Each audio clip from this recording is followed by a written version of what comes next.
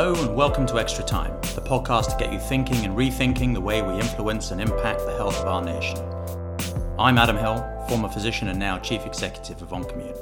At this time, when a spotlight is being shone on our nation's health, I will be speaking with leading experts from across the healthcare and life science industry to discuss the opportunities and challenges they're facing as they work towards delivering scalable improvements in health outcomes. All my guests are leaders in their field and have interesting opinions and insights, and together we promise to provide you some inspiring and thought-provoking dialogue. I'm very pleased to introduce Professor Chris Molloy. Chris is the founding CEO of the UK's Medicines Discovery Catapult, the national research technology facility supporting the sector by industrialising and driving the adoption of new approaches to discovering medicines. Over his 30-year career, Chris has held roles in managing and developing capability in the life sciences, in addition to leading operations at Merlion and developing the world's first stratified medicine software platform using real-world data whilst at IDBS. It is not surprising, given Chris's natural ability to lead people and build world-class teams, that he has spent a portion of his career working in life science executive search.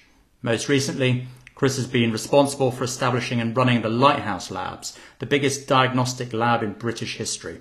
Developed in partnership with AstraZeneca and GSK, these labs provide diagnostics infrastructure, which has the capability to test tens of thousands of patient samples each day for coronavirus.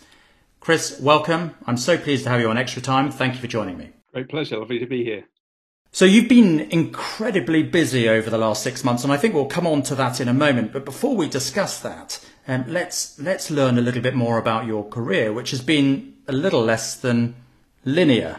Tell me a little bit about your journey and what drove a research manager at GSK to where you are today. It's a little less than linear. I think jump off a cliff every now and then is probably one way to describe it. My career started, somewhat formally and traditionally in the early 1990s with Big Pharma and joining Glaxo in 1990, learning my trade in cell biology and drug hunting from a wide range of experts and lifelong drug hunters. And I think that's been something that's followed me all the way through my career and drives me.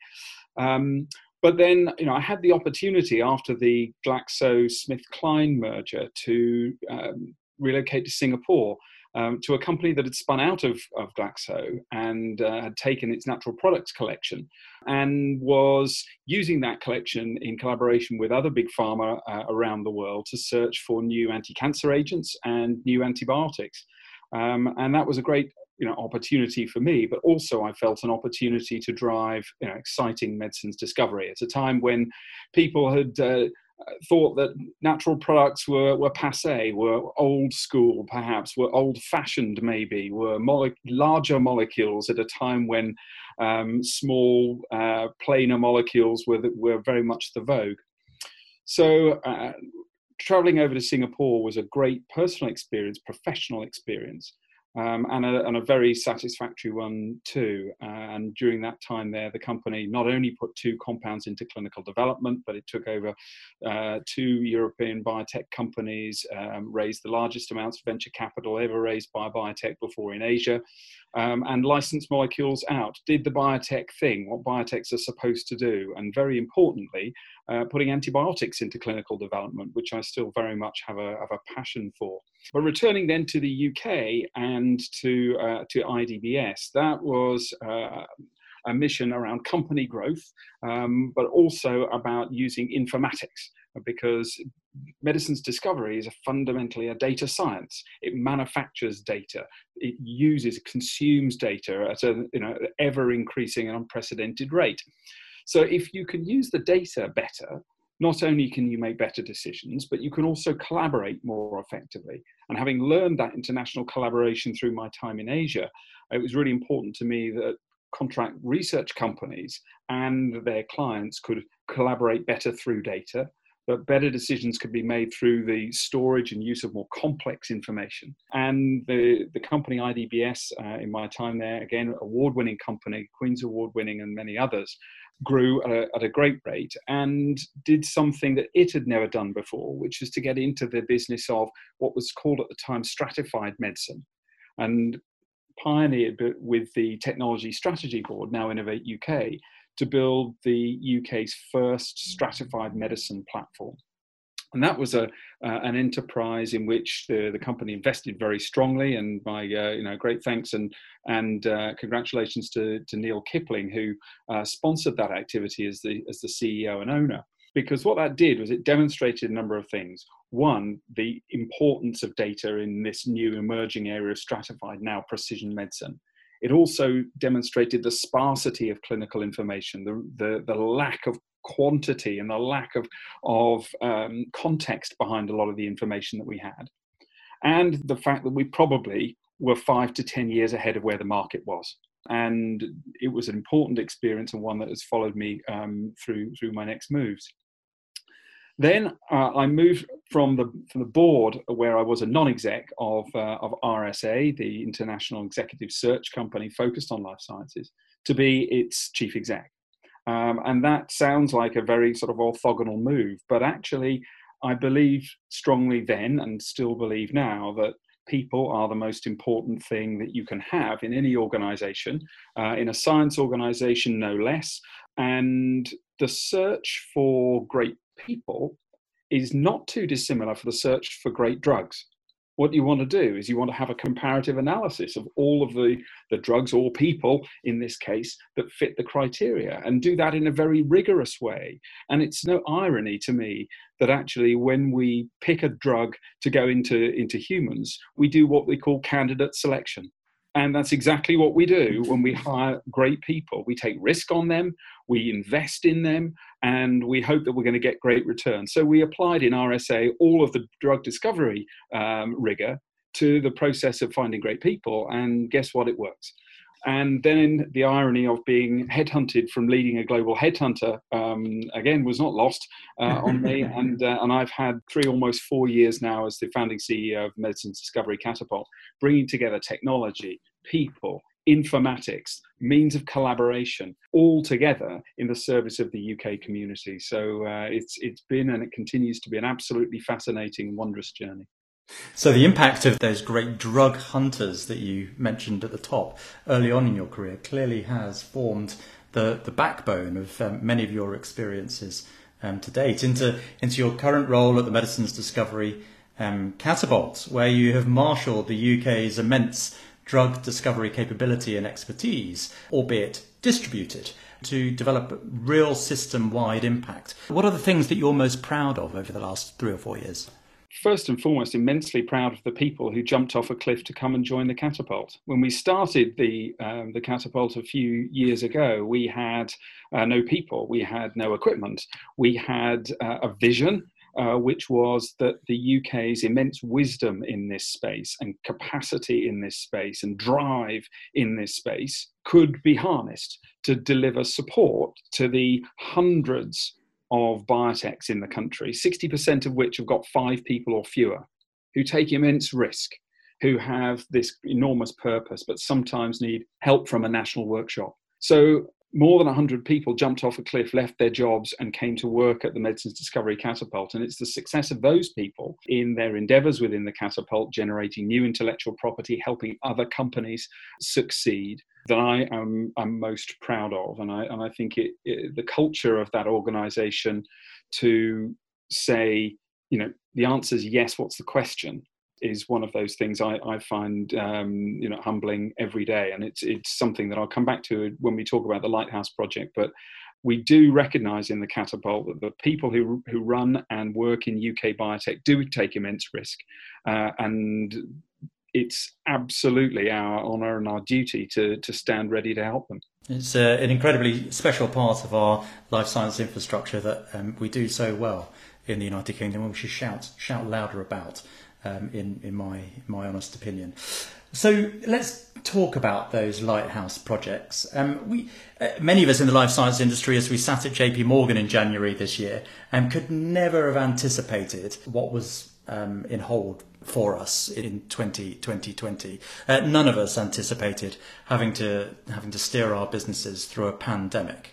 But even fewer of us would have been able to step up to the plate quite as you have, as your job description has been bent into delivering part of the national response to COVID-19, the establishment of the Lighthouse lab infrastructure in record time, providing COVID-19 testing throughout the pandemic. Tell us about that experience. Tell us about the last few months.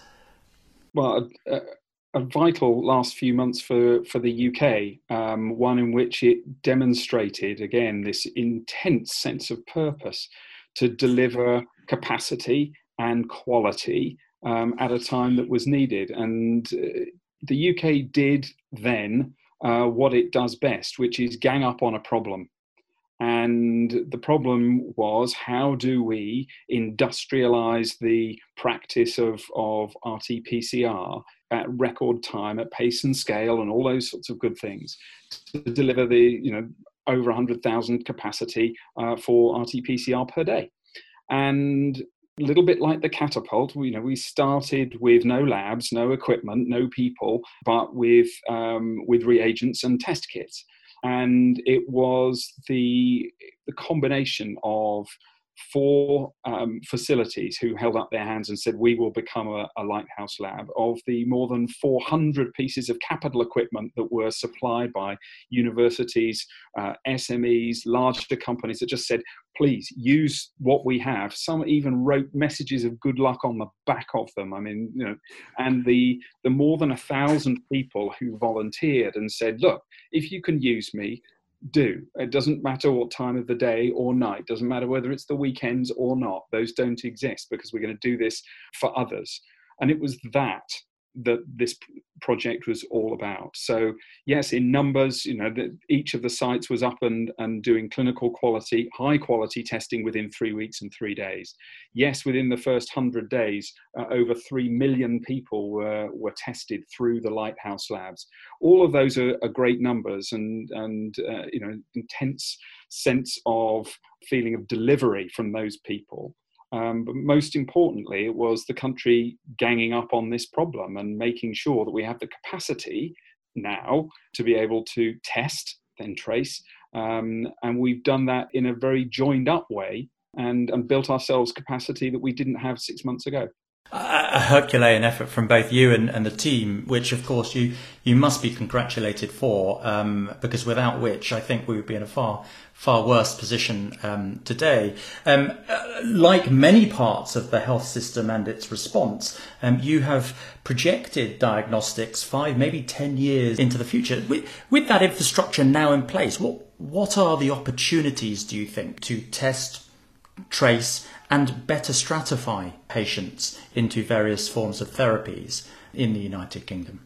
Diagnostics are just such a critical part of the overall precision medicine initiative, whether that's in early diagnosis and early detection, or whether it's in the stratification of individual medicines. And I was struck many years ago by a quote from Doris Ann Williams, who was talking to me about not the concept of companion diagnostics, but diagnostic dependent drugs. And it was a very interesting bit for me, and it's one I've never forgotten and always will cite her on. But it was important because that does recognise the absolutely, the umbilicus that sits between those two types of innovative assets, which themselves have different times to market, they have different economic models and so on. But without the ability to understand disease, understand therapeutic intervention and how it affects that disease, or how it affects that patient both positively and negatively, we're not going to be nearly precise enough. And however far one thinks precision medicine may go, the ability to see into the disease, to fingerprint it, and to be able to look at the capacity for a therapeutic to modulate it is going to be critical. So you can't be a totally blind watchmaker in medicines, and we need to see what we've done. We need to see the disease as it is and how it stratifies to know whether our therapeutic is going to have a chance of being effective, and then is it being. Diagnostic dependent drugs, I like that. I think I'm going to be stealing it from Doris Ann also. As the pandemic moves from the acceleration to the deceleration phase, person-to-person transmission is suppressed through social distancing, contact tracing, positive diagnoses as a result of your efforts, limits the impact of further outbreaks. Where does the focus for the life science industry switch if we've now overcome that diagnostic hurdle? Where do we now focus? We've done well in phase one in terms of providing capacity to deal with that phase one. I think that it now becomes a very different problem. We had an effective lockdown here in the UK, which helped reduce infection rates and so on. But as life returns to the new business as usual, there'll be other modes of testing that will be absolutely necessary in order to enable employees to return to work, students to return to school and university, and us all to return to travelling as much as we need to or want to. And those are point of care diagnostics and point of care systems. And as diagnostics perhaps creep more and more into people's lives than has ever happened before, we will see different technologies brought to bear, all of which will give us answers to the questions we want. Am I ill? Yes or no? If I am ill, am I ill with what? So as we get into the wintertime, as we maybe have coughs and colds and symptoms, have we got symptoms of COVID or one of the 4 or 5 other very common things that we might have? Because coming up with if you're feeling unwell, coming up with the answer, a negative answer, is only so helpful. It would be much more helpful to have a positive answer for something, even if it's not COVID, for example. And that will give us the confidence, not just that we are ill when we feel ill, and that our symptoms are accurate. But when we do have COVID, we're going to spot it. In response to the UK government's call for innovations to support the pandemic, I'm so delighted that OnCommune will be partnering with your team at the Medicines Discovery Catapult to support the development of vaccines and therapeutics. Tell us a little bit about the programme. Well, thank you. We're delighted too to be working with you. And the programme here is all built upon the fact that the answer to most of the questions that we have in medicines discovery and diagnostics lies in the patient. The answer is in the patient, and therefore, we need to be able to access those consented patient samples and patient data in some cases to enable us to answer those questions. And the activity that we're both going to be working on is firstly the collection and the collation of COVID positive patient samples consented for use, and then their use in identifying predictive biomarkers of disease, to be able to use those biomarkers to fingerprint that disease and its severity and see how that fingerprint changes with time or changes with severity, so that we can really get a kaleidoscopic view of that disease at a biochemical level, and then therefore triage patients into certain therapeutic categories which enable them to get the right drug for the right disease at the right time. Again, back to this whole precision medicine theory and vision. So by providing the samples and curating those and consenting those and enabling those people who give of themselves transparency to what the samples are going to be used for, which is critical in my view, but then to be able to use them to get that highest fidelity picture of disease that moves a patient through into effective therapeutic categories. That's where we've all got to go. That's a really important part of what we're doing, and delighted to be doing it with you. And we are delighted also, Chris. We couldn't think of a better partner. And of course, as this country moves towards trying to identify the best vaccine candidates and indeed find better therapeutic candidates for COVID-19, there is no more effective way than to build that biobank of samples in context, in clinical context, from which we can profile, as you say, fingerprint that immune signal and identify the best therapy for the right patient at the right time. Finally, Chris, if you could pick 3 people to sit in your seat now on Extra Time, who might they be and what question might you ask them? This is the hardest question you've asked me so far, but I'm very happy to pull into my seat 3 people who I wish I had the chance to meet. One is Winston Churchill, the other one is Horatio Nelson, and the third one is Donald Bradman. And I would ask them each a different question. I would ask Churchill who his favourite historical figure was. I would ask Nelson how he coped with only 25% of the available information. And I would ask the great Sir Donald Bradman how he felt as he walked off the pitch back into the pavilion, knowing that he would never make it 100 average. Gosh, well, that would be an incredible panel, if only. And I normally offer the opportunity to send them a letter and invite them on to Extra Time. Of course, we're not going to have that opportunity in this case, but 3 titans. Thank you very much, Chris, for joining us on Extra Time. It's been excellent learning a little bit about your career to date and more importantly, the tremendous success that you've achieved with the Lighthouse infrastructure. Many thanks.